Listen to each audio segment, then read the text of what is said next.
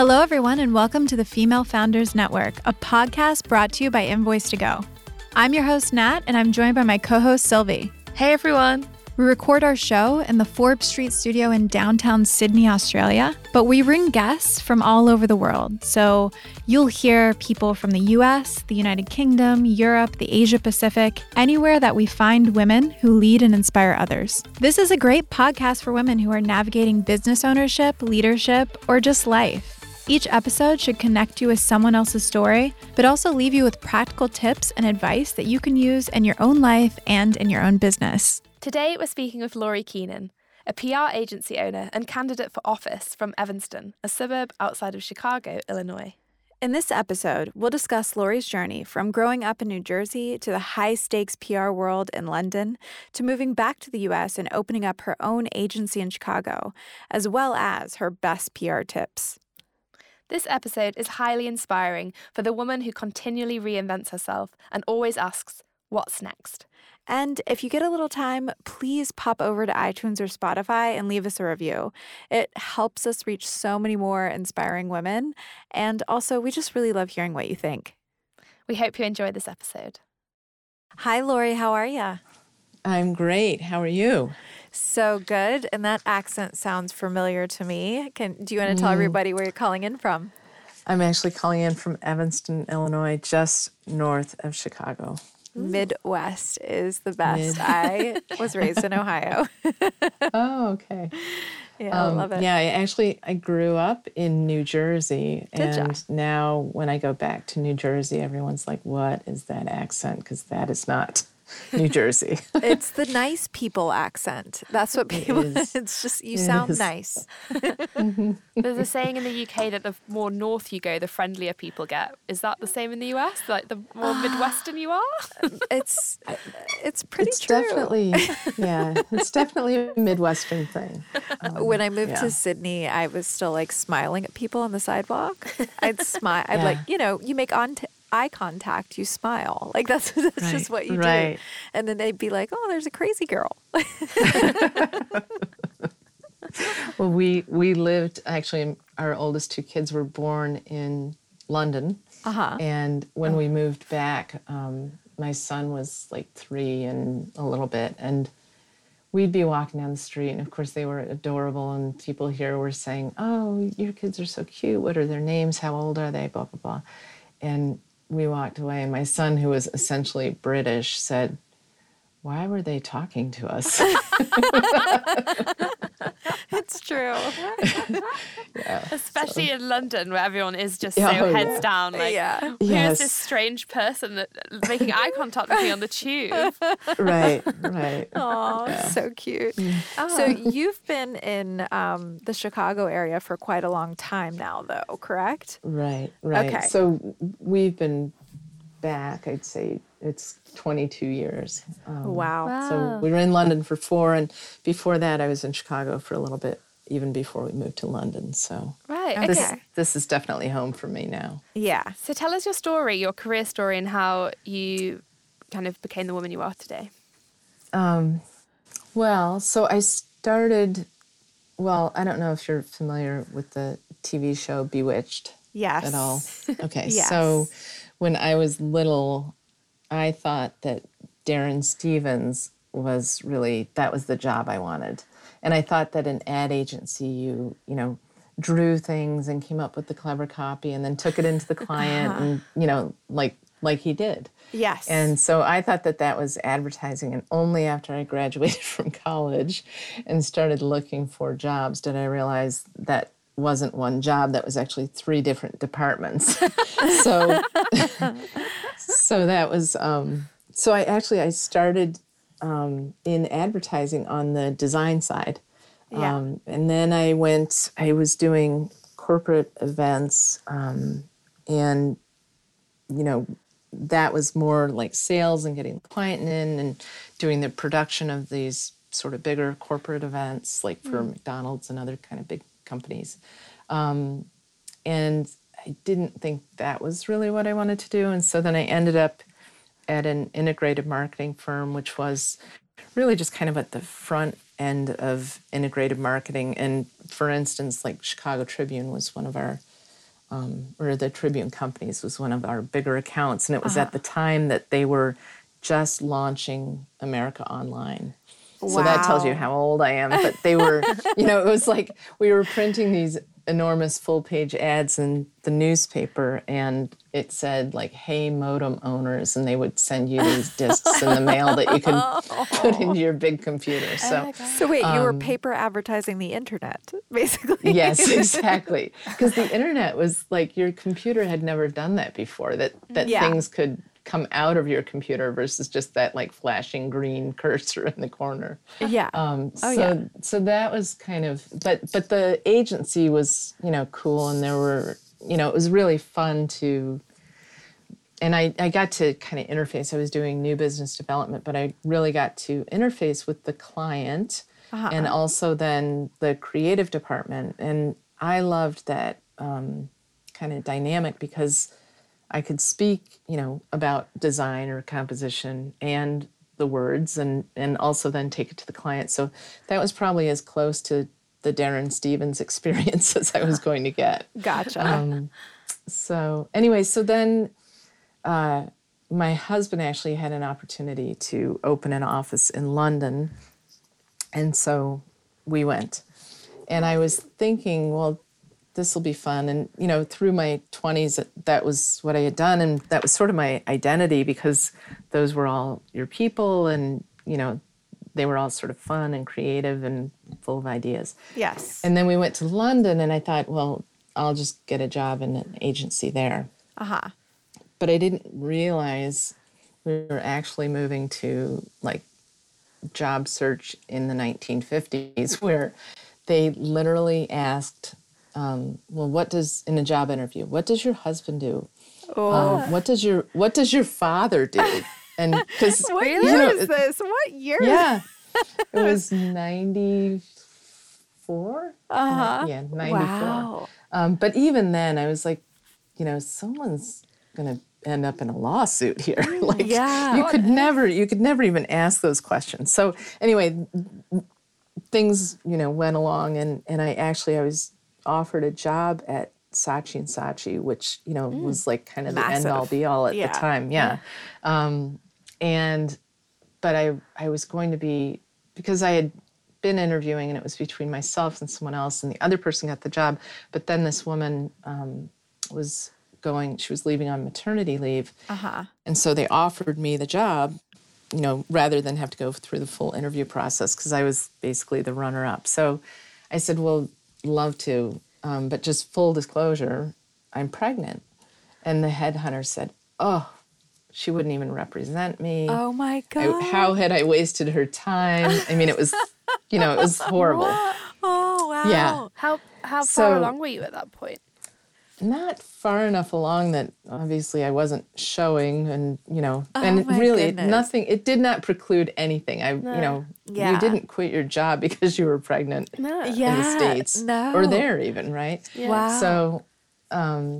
So that was super, like, I was, in the fetal position, like, what am I going to do? Now I can't work. And because my husband was, right. And my husband was opening this office. And so he was like, leave at 6 a.m. and get home at 8:30 at night. So there I was, no friends, no job, no social life. Yeah. And pregnant.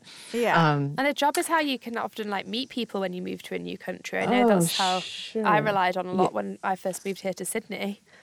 Yeah. Right. And because they're sort of, it's sort of built-in friends from 9 to 5. Yeah. So at that point, and I also was sort of like, what did I do? Because so much of advertising and marketing is so culturally based. There's this sort of innuendo and nuance and subtlety and wordplay that, between America and England, you think you're speaking the same language, but it really would have been better if I would have been better to move to Italy because then I would realize we're not actually speaking the same language. No. So luckily, a college friend of mine, her father he and 2 other investors were opening a restaurant in London. And one of the partners his name was Gene Street, and he was like a big restaurateur in Dallas. And they were all from Dallas, and they went to London and couldn't find decent Mexican food. So they decided to open a Tex-Mex restaurant. It was called the Texas Embassy Cantina. And so we opened this restaurant, and they were looking for someone to help them with their marketing and their advertising and PR. So that was what I did. And so I was really working, kind of telecommuting, doing this job and not having to be there. But it was amazing. And the main focus was really public relations, because they didn't have a budget, so we did all sorts of just fun, really creative and clever things that we could kind of get a lot of attention for not a lot of money. Right. And like guerrilla marketing sort of activities, or yeah, absolutely. And really, like, I think it ended up, how sometimes the things that are the hardest, right? Like, they turn out to be the best things in your life. Yeah. And that's what this was, because I really, I had to really put my head down and sort of figure things out, and overcame this, but also realized, I can do this job. I don't have to be in an office. I have so much freedom. It was super exciting because we took the restaurant, funny story, opening the doors of the restaurant, the construction hadn't been completed yet. Yeah. But it was like our grand opening. And so the kitchen wasn't ready, and, it was horrible. And I said, well, we should probably not serve somebody else's food, because, somebody else's Mexican food, because if it's terrible, what will happen? So we actually, at the grand opening of the restaurant, we served Chinese food. And just kind of owned it, like, this isn't our food, but we're close to being open, but here it was. So and we got funny. We got a lot of fun press for that, like, to have the kind of chutzpah to do it. And that was the start.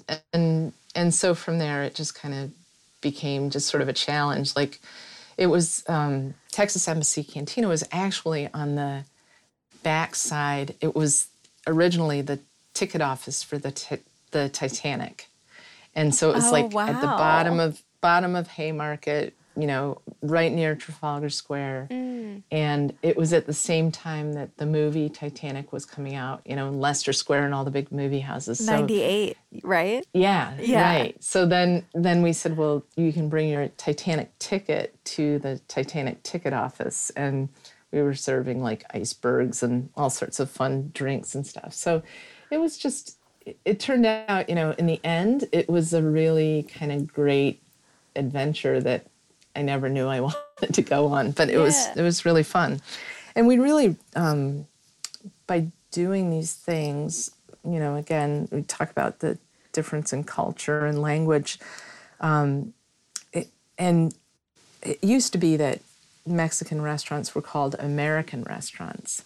And we really coined the phrase Tex-Mex, which, Texas is all of the kind of mesquite grilled meats and those sorts of things. And then Mexican is the vegetables. And so this was truly Tex-Mex. And by the time we left, we were there for 4 years. By the time we left, every Mexican restaurant in London was a Tex-Mex restaurant. So you realize the influence of sort of changing language and those sorts of things. Is it still there now? It actually closed just recently, but we did some really fun things, and like Pete Sampras would come in during Wimbledon, and anytime anybody kind of big American was in town, they would be there, and we did a kind of a song. Buddy Holly, Paul McCartney owned all of the rights to Buddy Holly's music, and so they did a big kind of call for entries for songs. And so we got to, do this event with Paul McCartney and Gary Glitter and a bunch of really kind of big deal names. Then, just through, we just sort of reached out, and they they were game to do it. So, because Buddy Holly was originally from Texas, so. What was like British sentiment toward American culture during the 90s? What was the general sentiment that you felt? I felt it was certainly better than it probably is right now. Apologies for our president. But it was funny because I always felt a little conspicuous. Like I felt like a little other than, even though we made really close friends, and when your kids are little, it's really easy to connect with people. Yes, exactly. But it was always sort of not home, and it's funny, and I actually should probably talk to Gabby about this, but it was harder to repatriate than I ever could have imagined. I feel ya. I totally feel ya. When I go back to the US. When I go back to the US, I feel a bit like an alien too. Yeah. I feel like that when I last visited home, like it feels like home, but it also feels so different, and I'm a different person now, and I can't see myself there anymore. Right. It's interesting because you're hanging out with the same people and you're going to the same places or whatever, but you've changed so much that it's... Yeah, and London in particular was such an international, it was just this like super buzzy, great conversation, and really kind of, philosophical and very like kind of high level, fun conversations. And then we came back, and I can't remember which Chicago sports team was winning a title at the time, but it was like all anyone could talk about. Oh, and yeah. And we'd been gone 4 years, and it just felt like everything, like nothing had advanced while we were gone. It was all still the same things. And we'd had this like amazing other experience. So, you just want to really shout, different. like, have your minds evolved at all? Like, have you learned anything new? Like, and you don't want to do it in like a condescending or crappy way, but you're just like, hey, there's a whole world out there, guys, Yes. Yeah. And that's hard. And I don't know if you read any Bill Bryson at all, but he's like a humorist, and he'd written like, it was The Lost Continent and In a Sunburned Country, and but The Lost Continent was very like telling to me. So Bill Bryson's an American writer, but he had lived in England for like close to 20 years. And this Notes from a Small Island was just sort of laugh out loud funny to me. And I think it's very hard to write humor. But then this Lost Continent was about his move back to the States, and I was just like, I wanted to write him like a fan letter, like, you nailed it, because it was exactly what I was feeling. So So you moved back to the States in 98? Yeah. Okay. Yeah. So, and then while I was here, a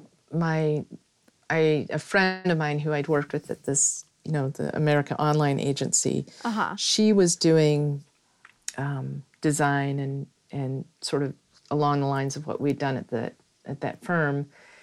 And she said, do you want to help me with this client? And it was another Mexican restaurant. It's called Burrito Beach. And she had met this guy on a plane, and they needed this branding and all the stuff. And so I started to work with her, and her name was Shawn Michael, and her company was Shawn Michael Art, or SMART. And so when we expanded the capabilities, because I'd really gotten this great, my heart is really in public relations now, because it's just such great bang for the buck. It's not you saying it about yourselves, it's somebody else saying it about you, and then that lends that sort of third-party credibility, or like they're advocating for you. Social proof. Yeah, right. And so we worked together and became then Smart Thinking and expanded the capabilities. And probably at the point where I would have gone back to an agency, my youngest son was starting kindergarten, and I thought, okay, here we go. I could go back downtown and, wear shoes again and be a grown-up. But he was diagnosed then with hearing loss, and all of the stuff that, like, it just felt like it was going to be much harder, and we were really going to need to be engaged, in his education and kind of getting, all of the supports in place and all of that. So was that like a full hearing loss that he had, or partial? It's partial. Yeah. It's partial hearing loss, but unfortunately, it's like when you're learning to read, Oh yeah, and you can't hear the difference between like ch and sh, or and n, right? Like then it sort of exacerbated the learning issues. So he's fine now, and his hearing loss hasn't progressed, and I always say it is truly his superpower, because he's an amazing kid anyway, but he is so focused when you are talking to him that adults love him. So because he like hangs on every word because he's had to. So anyway, so that was interesting. But then I realized, like, I'm really not going back to an agency probably ever, right? And so then I kicked it in high gear to really try to focus on building smart thinking. But he also happened to be born the day after 9/11. Oh my gosh. And so I always feel like advertising or marketing is always on the front edge of the economy. So it's the first thing that you can cut if times are tough. Yes. Without cutting real people or budgets otherwise, because it's not noticed as much. And it's also the first thing that's brought back once the economy starts to come back. So, but it's always that front edge. So really after Matt had been born, all of these kind of freelance at that point was what I was calling it, that sort of dried up. So once I really realized, like, this is really, I'm going to have to focus on this, and this is just what I'm going to do. It was almost like then it all opened up. Once I kind of got my head into the fact that this is how it was going to be, it was almost like I opened up to the universe to allow it. And, it's just, there's sort of no turning back. And I've worked with just amazing clients over the years, and most of those referrals have been just word of mouth, or people go from one company to another and they'll pull me in to do work there. So and is it's been great. This still in partnership with your friend, or no? So then Sean. So actually, the guy, the Burrito Beach guy that she met on the plane, who we started to do branding for, she married him, and they have 4 kids. Oh and my gosh! Her 2 youngest were twins, and so she bowed out, and I wasn't doing as much of the marketing. I really was focused more on the PR. So we still work together occasionally, very occasionally, and we're still good friends. But yeah, smart thinking that's sort of more me now than Sean. And she still does her design stuff when she has time. How did you feel doing that on your own? Do you ever feel like you wish you could have had a business partner to bounce off, or do you like the dynamic? Yeah, I like it. Lately it's been, I always have my canine coworkers, but there was a time here earlier in the year when there were 4 of us living in the house, and the dogs and I are like, when are you people leaving? Because we liked it better when you weren't here. But anyway, but yeah, I know I've gotten used to it. I still miss that kind of office camaraderie, but and really one of the things that I'd done in PR when I first came back, I was working at Edelman, which is a big firm, and we opened all of like the Home Depot stores in the Chicagoland area. And when Home Depot was in from Atlanta, I would sit in a cubicle at Edelman's offices, and meet with them there. But for the most part, I was telecommuting even then, before telecommuting was kind of a thing, even in the States, right? Yeah. And what I think it gave me the confidence to finally feel like, just do this, because, there's no difference between you sitting there and you sitting here, and you're still the same brains and person, and you can do this on your own. But taking that leap is the tricky part, right? Yeah. And having the having the tools, like invoice to go, right? Like that kind of thing sets you up to have these sort of systems in place. And the world is much more geared for that now than it ever was before, and probably this year more than ever in history. So because everyone's figured out Zoom and whatever else. So 2020 has just completely fast-tracked the whole like remote working concept and made it so much more accepted by many companies and many people.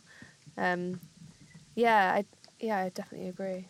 So, as a seasoned PR professional, can you give us some tips on PR for small businesses who, like you were describing with the Tex-Mex restaurant, don't have like much budget or don't have many connections and are very new to a market? What are kind of the first things that you would do for PR for those kind of businesses? Well, it's funny because I've always wanted to do like a kind of a PR starter kit for small businesses where you could do like a seminar, and it would be maybe 5 classes. And because, as I say, it's not rocket surgery, right? It's really having the tools. But then I think what it does, if you've got those tools, then the media takes you seriously, because they can go to your website when they're on deadline at 3 a.m. and pull an image or boilerplate or whatever it is. And so that sort of starter kit in my mind would be, a good bio. And again, this is sort of cobbler's kids with holes in their shoes, because I've had to do this now that I am running for mayor, and I've had to do it for myself. And I talk a good game when I'm doing it for other people, but when you have to do it for yourself, it's very different. But like a good bio, strong bio, a boilerplate about your company, a fact sheet about your company, some good product photography if it's a tangible or an actual product. Develop a media list. Where would you love to see your company featured or talked about? Yeah. And then kind of a generic press release that talks about the company, but then sort of hold yourself to trying to write a press release. I want to say once a month, but that's not realistic probably. When you're a business owner, and you're having to do all the rest of the business stuff, it's very tricky, I think, to be able to do this other part. But even quarterly, if you could get a press release out quarterly, that keeps you in front of the media enough so that then when they are doing a story about, North Shore real estate or whatever it is that is your specialty, you've kind of pinged them enough that you're showing up, on their radar. And that's the other part with an integrated approach. You should be kind of like showing up in these other ways, either a podcast or an article, or maybe you've done an op-ed piece or whatever it is. So suddenly you're sort of top of mind for them when they are doing these stories. Interesting. So like just constant outreach then, basically, with different stories of, I guess, not just product releases, but do you think of different angles of the way that you can tell the story of the company? Do you like creative thinking around like how can we pitch this launch or this product in a way that isn't just, here's my new product? Because that's what I've always felt with PR, is that I don't have experience in PR really, but that press don't really care about your new product launch as much as you do. And, well, no one really does. So unless it's like a newsworthy, salacious, or politically related product. Yeah. right. In which case, how do you make it newsworthy? Like, what are there any like tips or tricks on how to make something that is, like a boring old announcement more interesting so that it stands out? Well, I think it's how you think about it, right? If you think about it from the standpoint of like end user, right? Like, why is it newsworthy? Why would they care? I care because I've just launched my product, but why would they care? And I'll use like the the Chinese food at the opening of a Mexican restaurant. Like, if, it could have been an absolute debacle, but if you can spin it in a way that's sort of fun and funny and, however that looks, and we did like a Lone Star beer came into London, and they had an enormous Humvee with these like giant longhorn steer horns on the front of it. So that's attention getting. So if you can just sort of stand out in a way that you might not be even just from a business standpoint, but why would people care? And I've been lucky enough along the way to, the bread and butter accounts a lot of them are B2B. And, B2C is always more fun because you're having fun with the consumer. But a lot of times you can sort of stand out or set yourself apart just in the way you're even approaching the media, to include them in an open house where if it's a real estate open house, maybe you would send them pairs of, walking shoes or something like that. One of the worst events, and again, you're always sort of victim to the news cycle. We did an enormous. One of my clients was the nation's largest roofing company, that was pure B2B, but it was at a time that we were doing a lot of sustainable construction, and so they put a green roof on the roof of the Target Center in Minneapolis, which is, an enormous stadium. It'd be like putting it on, the Bulls Stadium here in Chicago. Yeah. And from the air, it looked like a giant leaf, which was cool. And so we had a media event, and people were coming, and it was supposed to be this big deal. But it was the same day then that actually Michael Jackson and Farrah Fawcett both died. Oh my gosh. And so, we were just sort of left holding the bag because everyone was covering that. We ultimately got some news, but we certainly didn't have the people there that we thought were going to. And didn't make as much impact. So, would your advice be, check the calendar of things coming up? Like, if there's an election, that's not the time to do it. And if it's a Super Bowl, that's not the time to do it. Right. Thinking Someone's going to die randomly. Yes. Yeah. Not the time to do it. The unforeseen. That's the thing about PR that's really, it's baffling. It's like you can put all of this effort into this massive pitch. You can put all of this work into it, and then all of a sudden something else happens in the news. And they release Trump's tax returns, and all of a sudden, no one wants to talk about what you've just worked on. We had a client's opening a property in just outside of D.C. in Virginia, and we had a big thing, and CNN was going to come out and film and whatever else, and it was Brexit.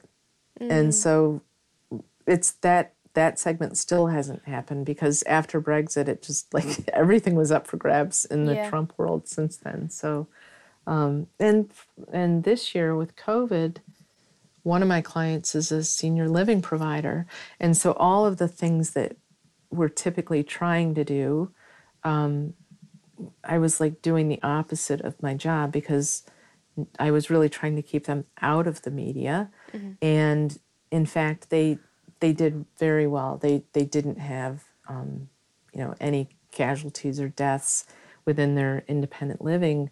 But if the New York Times reporter is calling and doing a story, you don't want your CEO or anyone else quoted, because, and as it turned out, if the headline of the story is horrible tragedies in senior living, and your person is quoted as, we haven't had any problems, nobody sees that on Google. What they see is your name connected to this horrible headline.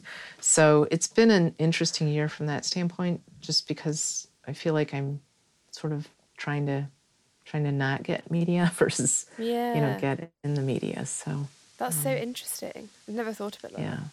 So you mentioned just then before that you're running for mayor. So this is really exciting news, and wow, what a story. Can you tell us what led you to wanting to do that, how it's going, and what's...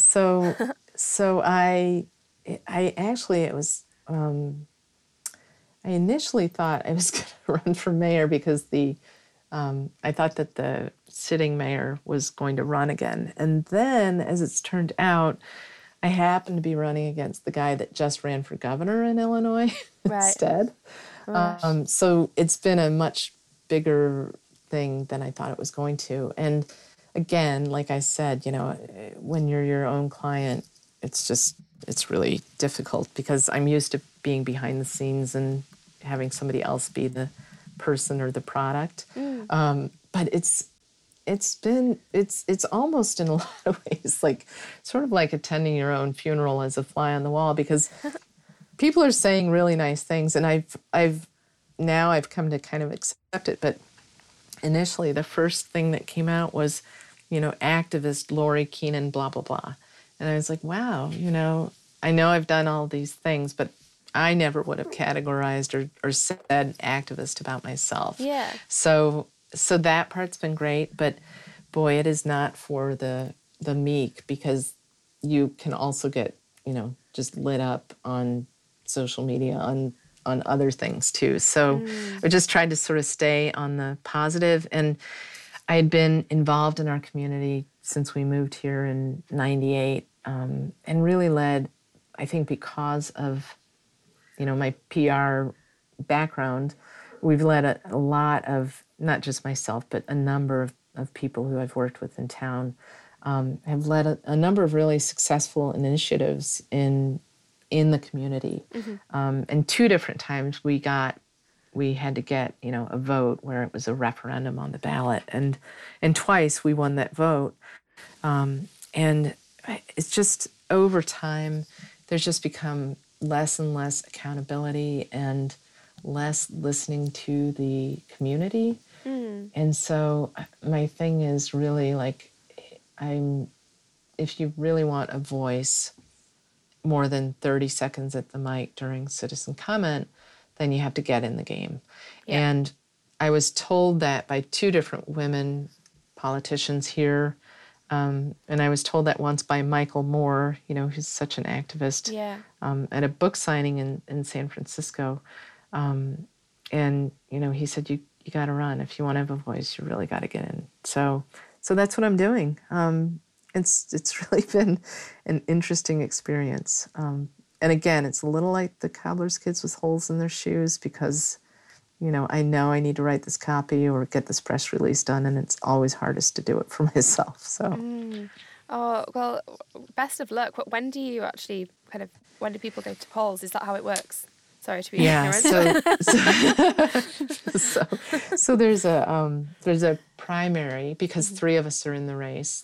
The former gubernatorial candidate and myself, and then this 20-year-old kid, which props to him. Actually, I'm really glad he's doing it, and I know the work that's gone into getting it this far. So I really give him a lot of credit.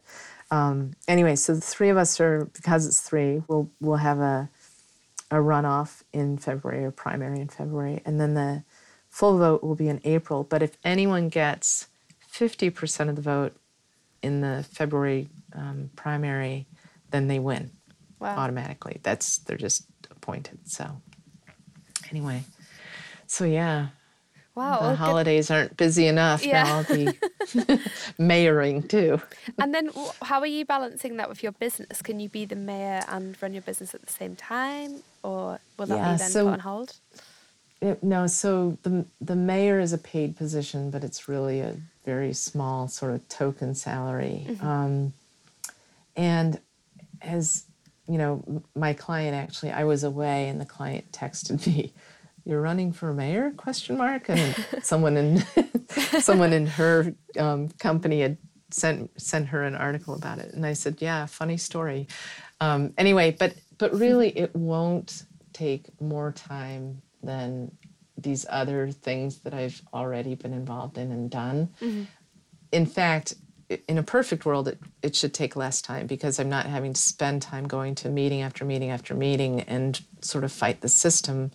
I can, be part of the system. And in fact, in this race, there are 9 aldermen, it's 9 wards, and then the mayor. and there are almost 30 people running for these various positions. Wow. So, it could be a sea change, which would be amazing because there's some really great challengers as candidates. So that part could be really exciting to be able to kind of affect a change. And I always say, like, the people I volunteered with in town could truly run a small nation. They're smart, they're talented, they're willing to volunteer and willing to step up. And I really, want those voices to be heard. We're the suburb just north of Chicago, and you can imagine there's some like really top minds in our community in a lot of different capacities, whether it's, lawyers or not-for-profit, development people or whatever it is. And we could certainly be leaning on these people to, help figure some of the problems out versus sort of pushing back all the time on any idea that isn't coming out of council. So that's sort of what I'm hoping to do. We'll see how it happens. Yeah, that's amazing. Well, the best of luck with it. We're Thank you. right behind you if we were in Evanston. But Lori, it's been such a pleasure to speak with you and find out about your life and get your great PR tips. I think that's something that I'll definitely be taking away from this, and best of luck for your campaign. Thank you so much for the time. I really appreciate it. Bye, Lori. Bye. Thanks again. Bye-bye. This podcast was brought to you by Invoice2Go. We're an invoicing and billing app that helps business owners work and get paid from anywhere, at any location around the globe. And we're helping close the gender-based pay gap. Because the current US gender-based pay gap sits at around 90%,